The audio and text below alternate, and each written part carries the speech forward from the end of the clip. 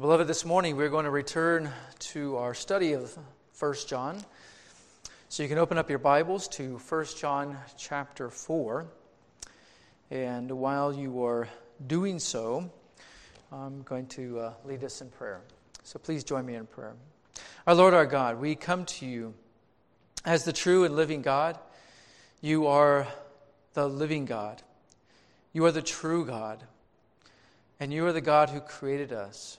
You're the God who sent His Son to be the Lamb of God, to be the sacrifice slain in our behalf because of our sins and because of His holiness and justice and His righteousness. Lord, death could not keep a grip on our Savior.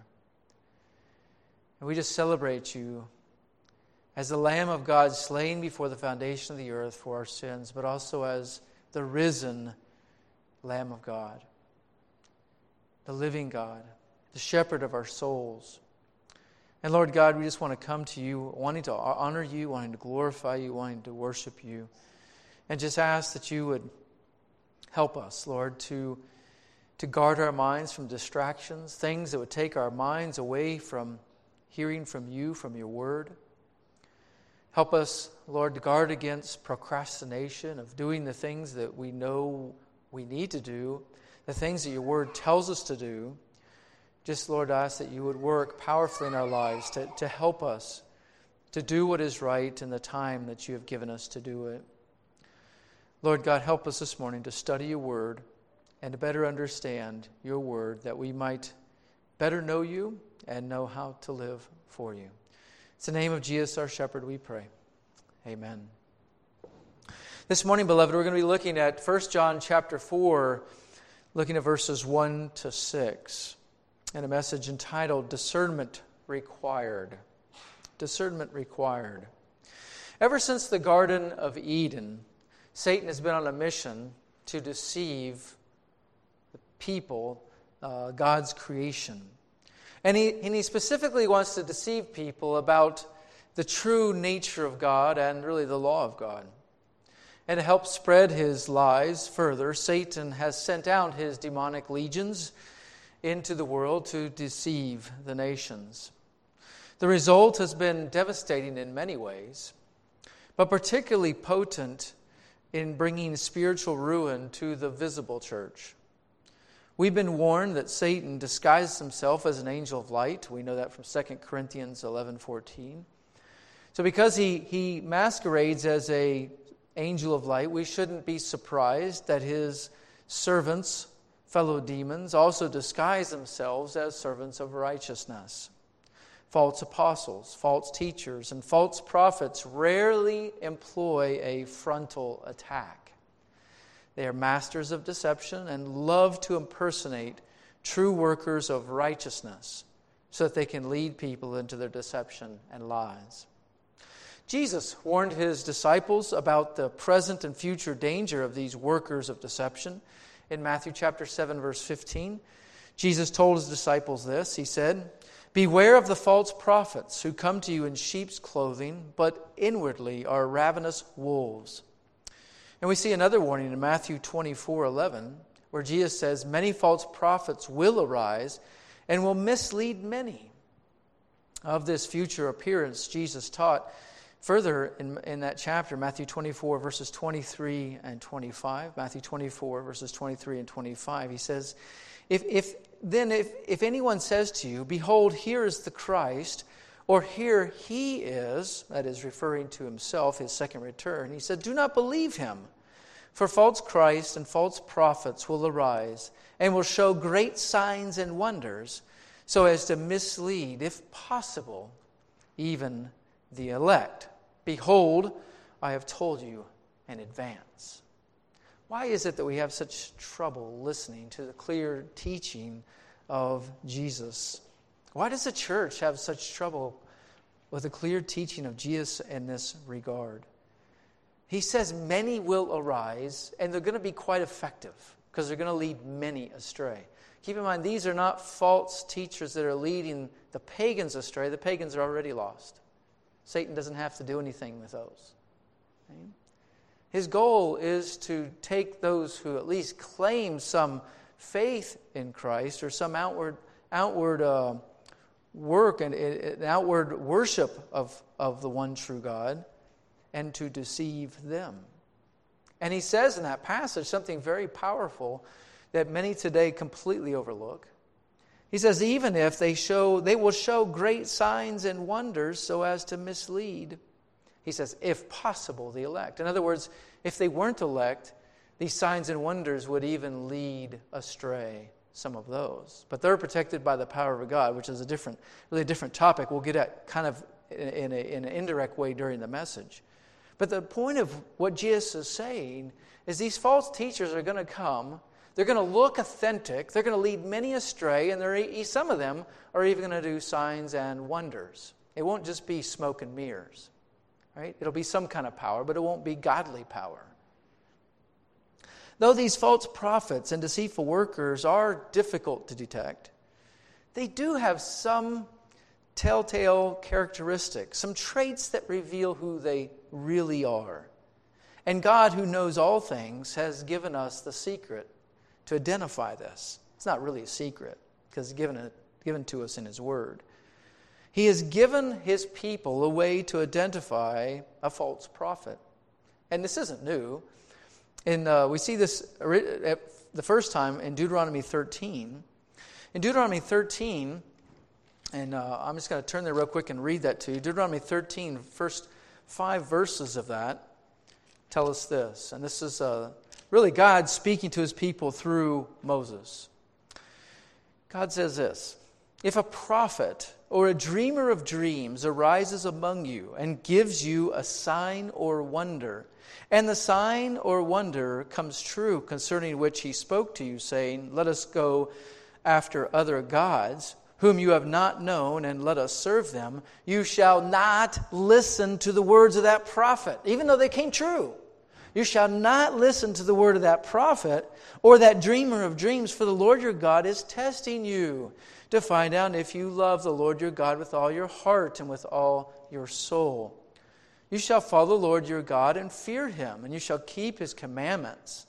Listen to His voice, serve Him, and cling to Him. And what were they to cling to?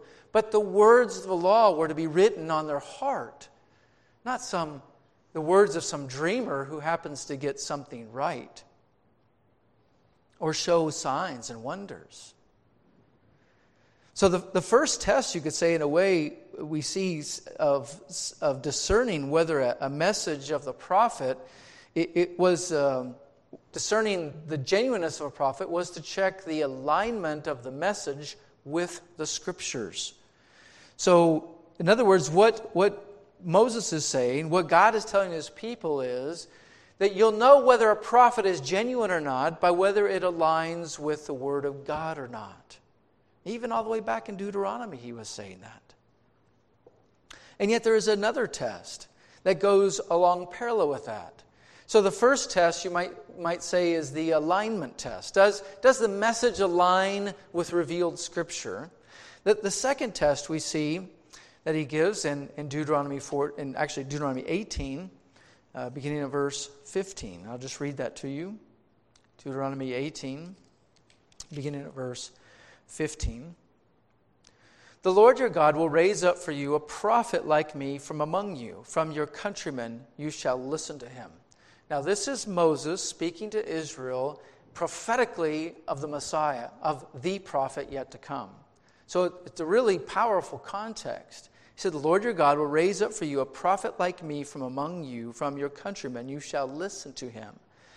This is according to all that you have asked of the Lord your God in Horeb on the day of the assembly, saying, let me not hear again the voice of the Lord my God. Let me not see his great fire anymore, or I will die. The Lord said to me, they have spoken well. And again in verse 18, I will raise up a prophet from among their countrymen like you. Now Moses speaking firsthand of God. He's quoting God. I will raise up a prophet from among their countrymen like you, and I will put my words in his mouth, and he shall speak them, all that I command him. It shall come about that whoever will not listen to my words which he shall speak in my name, I myself will require it of him. So there's great accountability. For the prophet, he's going to come and he's going to speak the words of God, and anyone who doesn't listen to his words will be held accountable by the one true and living God, because he was genuinely sent as a prophet to him. But verse 20 continues, "But the prophet who speaks a word presumptuously," that is the false prophet, "a prophet who speaks a word presumptuously in my name, which I have not commanded him to speak, or which he speaks in the name of other gods, that prophet shall die. You may say in your heart, how will we know the word which the Lord has not spoken?" How are we supposed to know that word? Since, after all, the prophets are supposed to know the word. We don't. Well, the Lord gives a sign here. He says, "When the prophet speaks in the name of the Lord, if the thing does not come about or come true, that is the thing which the Lord has not spoken. The prophet has spoken it presumptuously. You shall not be afraid of him." They were to judge him. So the first test of the prophet was, is it in alignment with the revealed will of God? That is, with the scriptures that they possessed at that time. All right, the 10 Commandments. Specifically, was the message of the prophet in alignment with the Scriptures and with what they had been taught by faithful prophets who had come, the inspired prophets who had come and give genuine messages? The second test was to be this: if the prophet came and gave a prophecy that didn't come true, he was a false prophet. Because if it had been a genuine message from God, it would have come true. God doesn't get it wrong. Only false prophets get it wrong. So this is the second test that Moses gave, really God gave. In both contexts, the Israelites were called to discern whether the prophet was from God by examining the message of the prophet, either whether it's in alignment with Scripture or did it come true. That was the way they were to know whether or not that prophet was a genuine prophet. Now, coming back to the New Testament, kind of set the context for where we're going this morning. We can summarize that Jesus took these two tests and put them into one statement, if you will. He says that you will know false prophets. You will know false teachers by their fruit. He says you will know them by their fruit. And he's using the analogy of a tree. Grapevines don't grow from figs, do they? In other words, you know what to expect. You know their lives. You know their teaching. So the fruit in that illustration are the things that they taught and how they lived their lives. Both of those could be classified as a fruit. Now, the Apostle John builds on this theme that he heard Jesus teach, that you will know them by their fruit. And he builds on this theme by providing his readers with a doctrinal litmus test, if you will, that will reveal the true character of any teacher or preacher. John does this, and this is important for us to understand as we look at verses week by week and context by context each week, that we not remove it from the larger context or forget about that.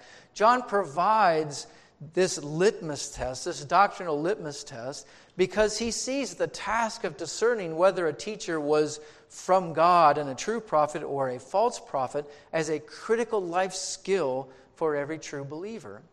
Without the consistent practice of discernment, the true believer is vulnerable to attack, specifically vulnerable to attack in the area of his or her assurance of salvation.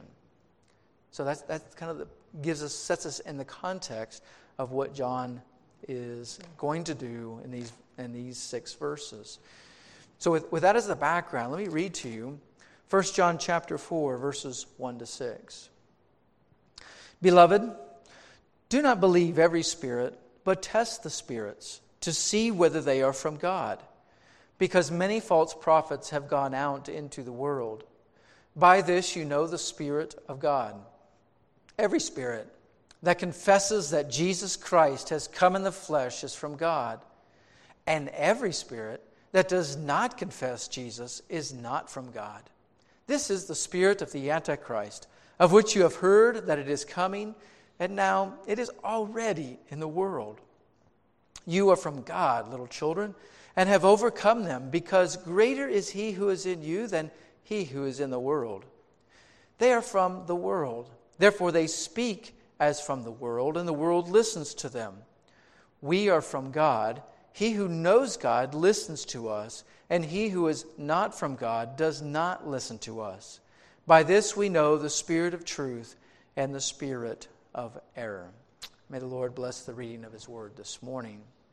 Now, beloved, I'm going to show you in this passage, John provides us, as God's beloved children, two timeless tests, which you must employ to discern the true spiritual origin of any teacher or preacher of God's word today. Two timeless tests. And what are these tests? We're going to see them drawn out really from a doctrinal perspective, a Christological test. And you're going to see it also in a more practical sense, what I'll call the audiological test. The audiological test. And I'll explain each one of those in just a moment. But look with me, if you will, at the beginning of verse 1 of chapter 4. He begins there. John begins there with the term beloved. And again, it just really is fitting that he introduces this section with such a term. He's addressing them as those who are beloved of God and also those that he loves. And he's used this term before. He enjoys expressing his love and God's love for those he wrote to. And it's especially appropriate given the previous discussion about loving the brethren, which we looked at in chapter 3. So he specifically is talking to those who received his letter. He's saying, "Beloved, do not believe every spirit." So John begins with a divine prohibition. You'll see through the section, John loves to put a positive with a negative. He'll state something in a negative fashion, followed up in a positive fashion, or begin with a positive and move to the negative. And here he's beginning with the negative. He's beginning with the prohibition. He's beginning with something that we are not to do. Right? And what does he do that? In verse 1, he says, "Do not believe every spirit." And the wording John uses emphasizes every spirit. He's really saying every spirit, do not believe. Do not believe. Now, what does John mean when he uses the word spirit? That's a key term in this passage that we need to rightly understand. The key to understanding what John means by the use of the word spirit is discovered by just carefully reading on in verse 1. And so we're just going to do that again. I'll read it again. "Beloved, do not believe every spirit, but test the spirits." Okay, so you see the same word used again. Do not believe every spirit, contrasted with this, but test the spirits to see whether they are from God. Why? Why, John? Why should we do this? Well, he tells us, because many false prophets have gone out into the world. You see how he lines that? He's saying, he gives the negative command. He says, do not believe every spirit. The positive command is test the spirits. And in parallel with those two, the prohibition and the command, is this statement, because many false prophets have gone out into the world. So it's very clear that John is using the word spirit and spirits to refer to a false prophet or many false prophets. So John is talking about false prophets here. What is a false prophet? Well, the word false prophet in the Greek is simply one term. It begins with the prefix, which you recognize, pseudo. We still use this in English language. We brought it right in and use it. It's pseudo-prophet. But it's one word in Greek, not two like in English. Pseudo means to be not genuine, to be spurious, to be a sham. In other words, to be a fake, not the real deal. And this prefix attached to the word prophet means one who claims to be a prophet but is not. Or it could be one who claims to be a prophet of the one true God but is not. Okay, they could be a prophet of some false religion, but they're certainly not a prophet of the one true God. So if we boiled it down, you could say that a prophet is someone who claims to speak for God. He's a spokesman for God. And originally the term prophet was applied to those who received direct communication from God. It's used biblically that way. And the New Testament was written in an era when the office of prophet and the gift of prophecy were still active and ongoing. So for John's readers, they would have understood the term prophet much more readily than we do today. It gets distorted today. Beloved, there are no prophets today walking the face of the earth. No, true prophets, I should say. There are plenty of false prophets. But the New Testament was written in an era when the office of prophet and the gift of prophecy were still working. So I want us to understand by how this applies to us. If there are no prophets today, how does this term apply? And it is through the term of teacher. Now, through the Apostle Peter, God gives us justification for making the office of prophet, at least in application, to be equivalent with that of a teacher or preacher. 2 Peter 1:2 tells us this. He says, "But false prophets also arose among the people." So he's talking about it kind of a past tense. False prophets rose among the people, and listen, just as there will be false teachers among you. So he switches. He's looking at the past, and he's saying in the past, false prophets have arose. They have, and he said, but looking at the future, he kind of pivots and looks towards the future. He doesn't use the word prophet. He says false teachers will be among you. So when we get back to what John is saying, when he's saying, beloved, do not believe every spirit, he's saying, do not believe every false prophet, which we understand, or every prophet, which we understand to be teacher.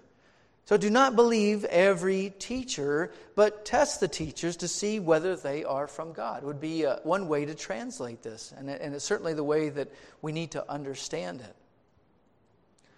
Why does John use the word spirit or spirits in a place he could have easily just said teacher, and we could have avoided all of the studying to go figure out what this is and that is?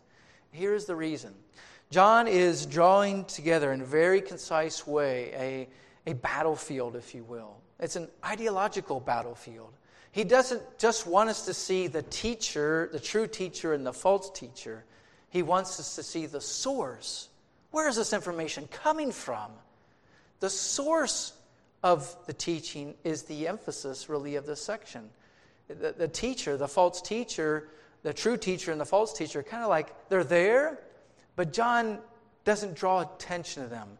It's like a photograph where the lens is out of focus on the teacher, and it's zoomed in and it's focused on the source. And you can see the teachers there, but it's not really in focus. And that's what John is doing by the use of the word spirit. He wants us to see the source of the message that is being delivered. So it's really not so much a test of the teacher so much as it is a test of the source.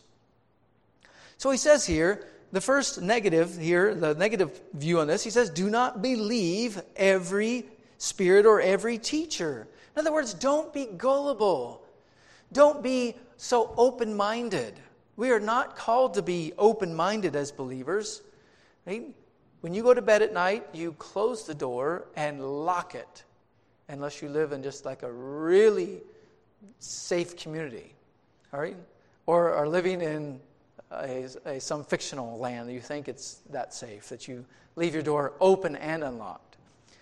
But usually the cold keeps us from leaving it open, or the heat, either way. But the point of it is that there's discernment required in order to protect your family. Discernment is required, spiritually speaking, to protect your life. You must discern what's genuine and what's not. We're not to accept every teacher who claims to be teaching the Bible. That doesn't mean you walk around with such a heavy dose of skepticism that you don't believe anything. So don't go to the other side of this. But what it's saying is don't be so accepting. Just because someone names the name of Christ doesn't mean they're a faithful teacher of the Word of God. I think you understand that not every person who claims to be a follower of Christ is a follower of Christ. We've been studying that and had many lessons on that. But so true, it's also true that John is saying is not every teacher of the Word of God is actually a genuine teacher of the Word of God. And the word used, the word believe here, means to accept and trust. Don't accept and trust every teacher who claims to be teaching the Bible. You need to be what was examined by, or what exclaimed by, in the book of Acts as the Bereans. You want to be like the Bereans who when they heard Paul's message, examined the Scriptures to see if these things were true. Right? That's the characteristic of the person that we're to be. Not just a broadly accepting, even of a true prophet like the Apostle Paul. And that's really leads us to the second part of this command, the positive part. That is, but test the spirits to see whether they are from God, to test. Now the word test is a word that has a metallurgical background. D. Edmund Hebert explains the word test basically means, quote, to put to the test, to examine, like coins being tested for genuineness or full weight, unquote. So we're to test to see whether something is genuine, as if we were testing to see whether a coin was genuine, a genuine coin or a fake coin. What are we to test the spirits for? John says very clearly, whether they are from God. So we're looking at the source. Okay? Remember, John often uses the term, we are from God, or someone is not of God, to talk about the source. And all through the last passage that we looked at, he was looking at or using the analogy of like father, like son. Right? If you're the father of someone, you're going to be like them. That was the analogy.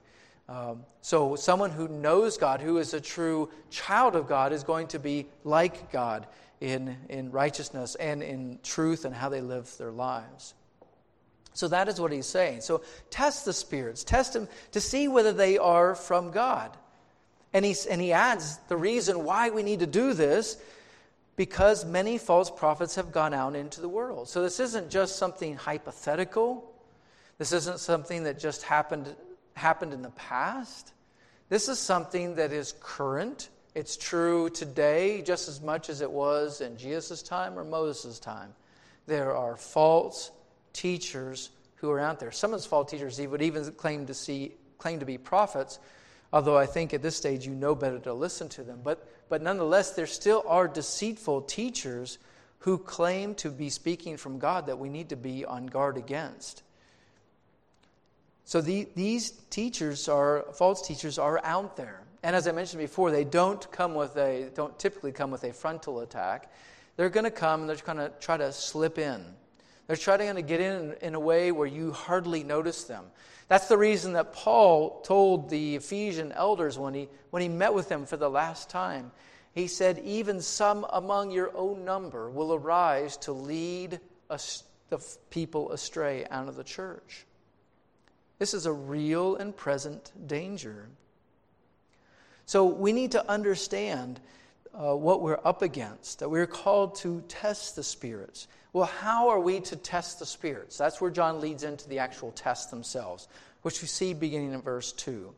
So the first test is the Christological test. So to test your teachers, or to test the source of the teaching, you must apply the Christological test to your teacher. Christological is just a longer word that means a study of Christ, a biblical study of Christ. You must look at them. And John does this in verse 2 in a very succinct way.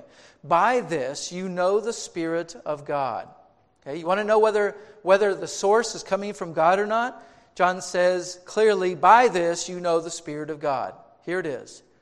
Every spirit that confesses that Jesus Christ has come in the flesh is from God. Now, John again provides great clarity. He says, by this you know. He puts up a big flag marker for us to see. We can know what? The identity of, or the source of, the one teaching.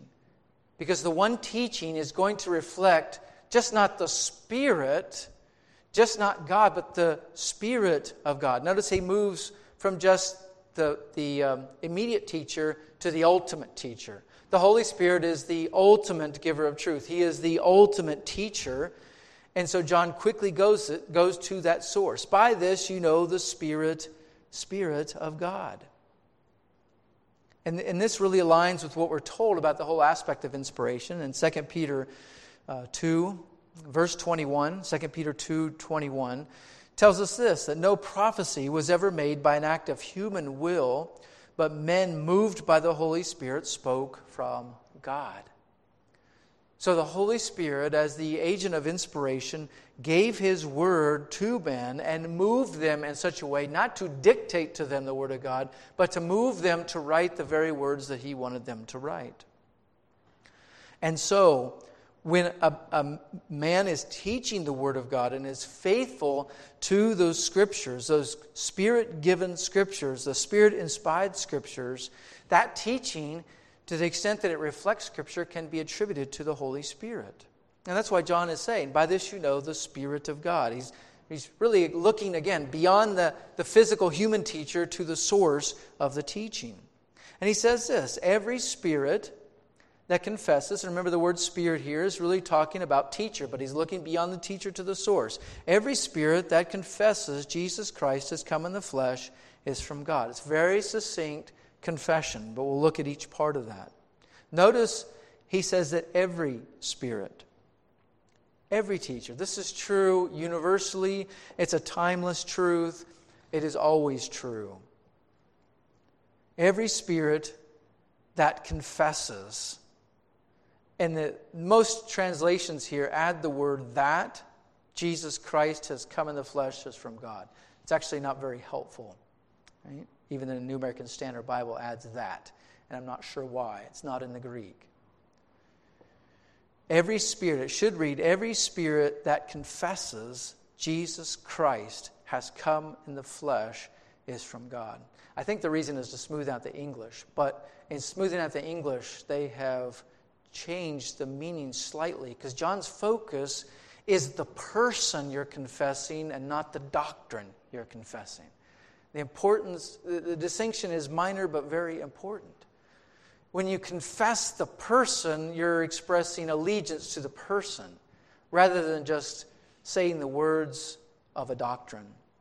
I mean, someone could say the words of a doctrine, but understand when John used the word confession, he doesn't mean that you just reiterate the words, you say them out loud. It's implying an adherence to, an acceptance or an acknowledgement of that, in this case, the person. And the term confess is a present active verb, so it's not talking about a one-time confession. This is something that is a pattern of a person's life. So, and again, this isn't just something that you just rattle off with your lips. That's not biblical confession. To confess something biblically is really you say it with your mouth and you believe it in your heart. Those two things together. So a spirit or teacher who says that is from God. Now look at what each part of this. The confession is this: Jesus Christ has come in the flesh. And again, as I mentioned, each phrase of this is important. We've looked at some of these details in the past, but I'll just review them now. The name Jesus is the name given to our Messiah, to the second person of the Trinity at His incarnation. The name is significant. It represents His mission. The name itself can be traced to the Hebrew name Joshua, which means God saves. And indeed, we are told that the name He was to be named Jesus because He will save His people from their sins. So the term Jesus represents not only the human aspect of Jesus, but also the aspect of Him being our Savior. The term Christ, as I mentioned before, is not His last name. It is a title, and it is the Greek term that refers to the Hebrew term Messiah. Right? He is the prophet. We read from Deuteronomy 18. That prophet, prophesied through Moses, is the Messiah. So it's a claim that Jesus is the Messiah prophesied throughout the Old Testament. He has fulfilled all of those testimonies, all of those prophecies. And really Christ ties Jesus to God Himself as a claim to deity, to be the Messiah. So we've looked at in the past, the Jews anticipated that the Messiah would be connected with God. Right? So the term Jesus Christ is a term in a very succinct way that is claiming His full humanity, but also His full deity. It links Him with the Old Testament prophet of Messiah, as well as His current ministry when He is here on earth, that of coming to die for our sins. Which ties us to the next thing. He has come. Jesus Christ, the confession is, Jesus Christ has come, that he is sent from the Father to the Son. He sent the Son, from the Father to earth on a mission to rescue us.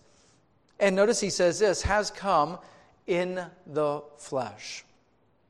And it's important he says in the flesh and not into flesh. Right? Into flesh might suggest something like some of the heretical teachings about Christ, that the Christ simply came down upon a human man already born. That's heresy. The full expression, Jesus Christ has come in the flesh, means everything that we looked at when we looked at the Gospel of John. Right? That Jesus was the Word, and the Word was with God, and the Word was God. This God, this second person of the Trinity, became flesh and was born as a man, so that we can say that the God, he is the God-man. The second person of the Trinity is 100% man and 100% God. All of this combines into a great importance when we talk about his mission. If he were only Jesus but not the Christ, the atonement would fail. If he were the Christ but not fully human, the atonement would fail. The only reason that Christ can atone for our sins is that because he is fully God, he can die in our place. But because he is fully God, his death atones for all of our sins. Right? All of them. And so to jettison any part of this jeopardizes not only who Christ, the teaching about Christ, but it jeopardizes any hope of salvation through the atonement that Christ provides. Atonement being his death on our behalf, that he is the propitiation for our sins. So what John is saying is that teachers who make this confession, again, we're not just talking about mouthing the words, but the teachers who make this confession are from God. These are given by God, these teachers are given by God for the benefit of the church. They are the teachers who are given, and if we go reference Ephesians 4, they're the teachers given by Christ to teach and guide his church. So that's kind of the positive side of this Christological test. And then verse 3 gives us the negative side of the Christological test. And every spirit that does not confess Jesus is not from God. Every spirit that does not confess Jesus is not from God. Now the shortened term, when it says confessing Jesus, he's referring back to the full confession of verse 2, but he's giving it just a little succinct form. It's not just the denial of the humanity part of Jesus. He's saying every spirit that does not confess, and that full confession, Jesus Christ has come in the flesh, is not from God. And again, remember, every spirit means teacher. And confessing Jesus is the shorthand of the full confession in verse 2. Now, both sides of this are important. Not only must a person confess Christ, a teacher confess Christ, that shows the identity, but it also shows an identity when someone is not willing to confess this. You don't have to deny Jesus in order to see the source. It just requires you not confessing that Jesus is from God. It just requires you walking away from the apostolic truth about Jesus Christ. John explains that not only are these false teachers, those who refuse to acknowledge Christ, not only are they not from God, he identifies the source. Look at the source in verse 3. He says, every spirit that does not confess Jesus is not from God. This is the spirit of the Antichrist. Really, it says this is of the Antichrist. Okay? This is of the Antichrist. What you have heard what you've heard that it is coming, and now it is already in the world. So this exposes that the type of teacher we're talking about isn't someone who just is making a mistake. This isn't just somebody, like, no teacher is perfect. I wish that was true even of me. I'm sure there are things that I've taught that I'd look back and reflect upon and said, oh, that wasn't quite right, and I wish I had been clear. None of us are absolutely perfect. Only Christ is perfect in his teaching. We're not talking about someone who just happens to get something wrong. We're talking about someone who is teaching something that the source of that teaching comes from the Antichrist. And ultimately, it's a doctrine of demons that we're told to turn away from. This false teacher is not just someone who's making an innocent mistake. Whether they realize it or not, they may have so dulled their conscience that they no longer recognize it. But whether they recognize it or not, the person's teaching is linked to the Antichrist, who is linked to the ideology and power of Satan. You say, well, how can something like this happen? Well, I can't explain to you how, but I can give you an illustration. What did Peter say to Jesus when Jesus said he was going to the cross? Right? He said, that's not a good plan, Jesus. This whole death thing, I don't like it. And what did Jesus say to Peter? Get behind me, Peter. Get out of my way, Peter. You're messing up my mission, Peter. No, Jesus went right to the source. He said, get behind me, Satan. Did Peter know that Satan was filling his head with ideas? No, he didn't. He was just thinking unbiblically. There's no evidence that Peter knew at all what was going on at that moment. And Satan hadn't possessed Peter or anything like that. So Peter, at this stage, I believe, was a believer in Christ and protected by Jesus himself. But the ideology that Peter embraced was that of Satan himself. And so too, that is the idea that John is exposing here, that if someone refuses to confess Jesus Christ has come in the flesh, that person is not just a false teacher, but they are the source of that teaching is the Antichrist. And again, the Antichrist is linked to the ideology and power of Satan himself. So we see here there's a great spiritual battle going on, and John is giving us wisdom to know how to navigate that from the standpoint of a learner. How do we navigate that?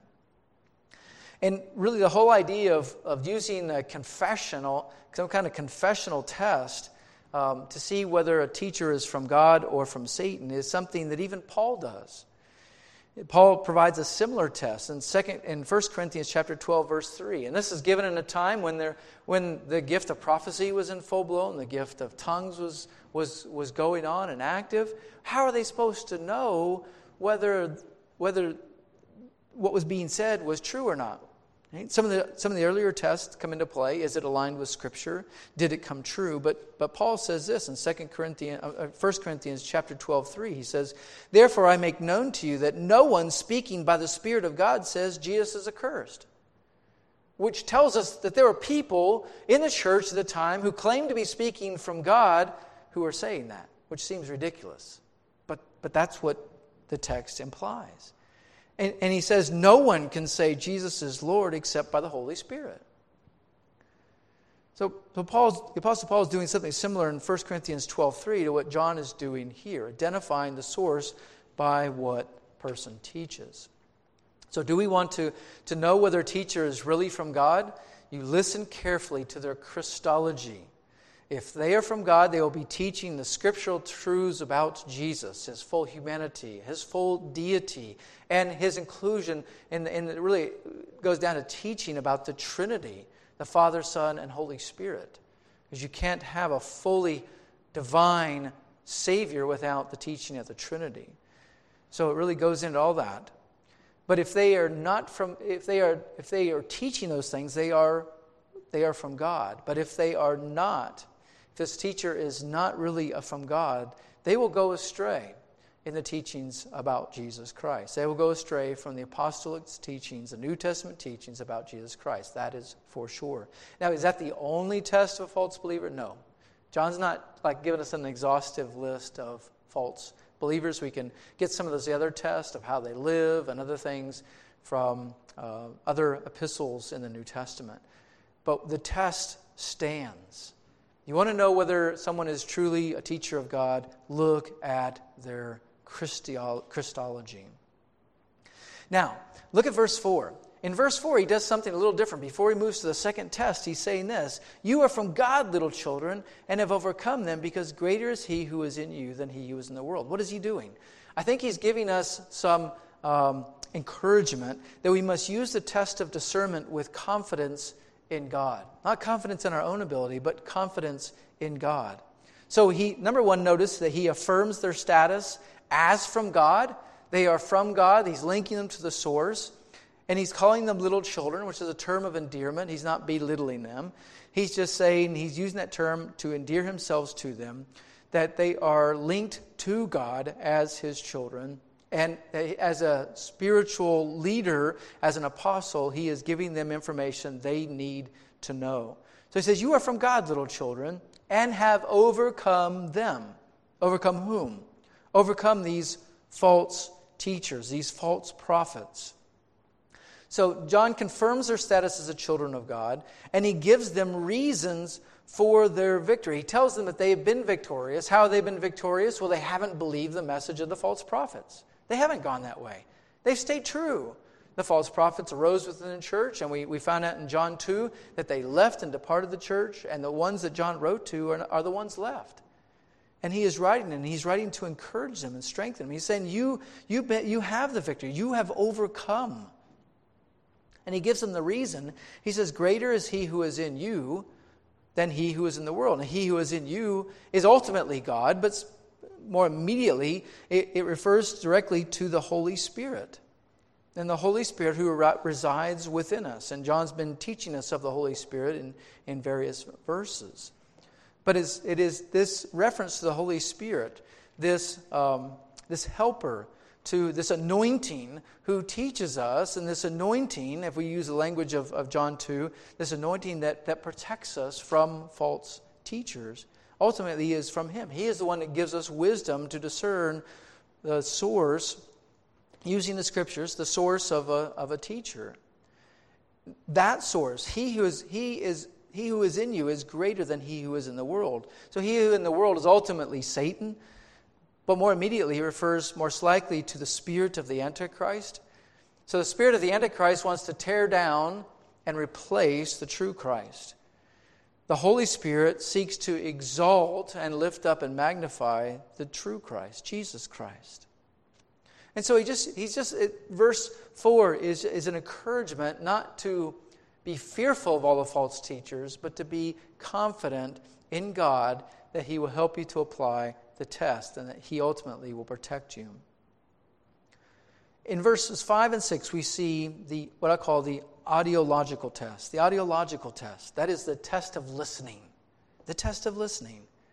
Look at what he says there. Returning to the idea of the false teachers. They are from the world, therefore they speak as from the world, and the world listens to them. So notice how many times the world is used there. They are from the world, talks about their source, their identity.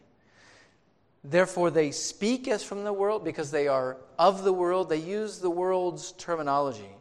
They appeal to the world's philosophy. They appeal to the world's trust in science or medicine, or you fill in the blanks. It is the way that they speak appeals to the world. And look at what the response is. Since they are from the world, that is, they have the same identity of the world. And here the term in verse 5, the term world isn't referring to the earthly spatial globe. It's referring to a system of rebellion against God, which comprises every person born in this earth that has not been saved and redeemed. So they are from the world. They are from this rebellious ideology. Therefore, they speak as from the world. And what's the response? And the world does what? Listens to them. Listens to them. So again, we have a positive and a negative side of this audiological test. The positive side is given in verse 6. We are from God. Now, I believe that when he uses the term we there, he's talking about those who have been sent as teachers. He's not necessarily identifying with his readers.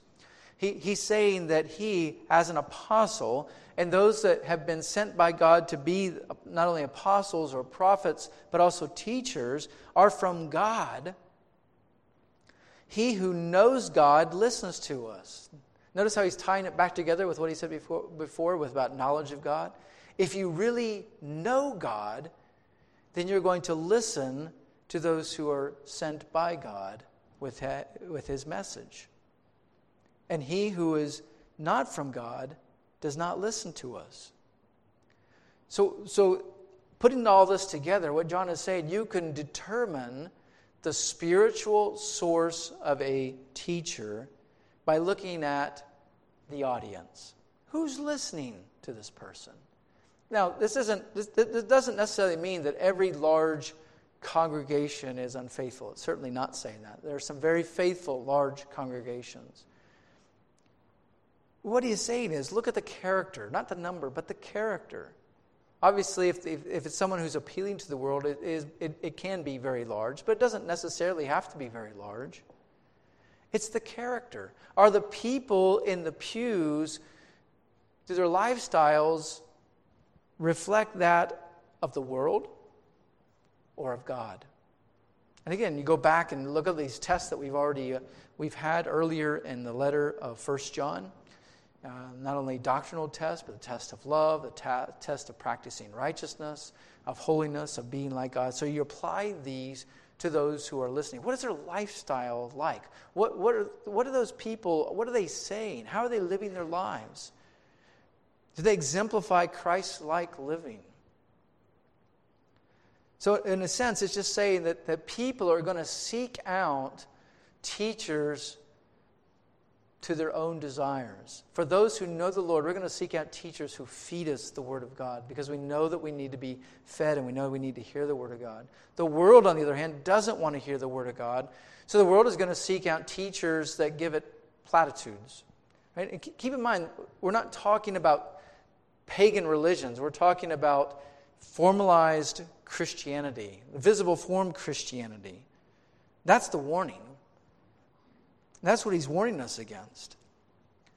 So there's this Christological test and the audiological test that ultimately we need to apply to those that we before we become their students, so to speak. Before you sit down and listen to a full sermon of somebody, know what they teach. Right? Look at their doctrine that they subscribe to. And look at some of the things that their congregation, their church is doing and involved with. Right? You can't always know that from a distance. So this is given in a time when people were related to one another.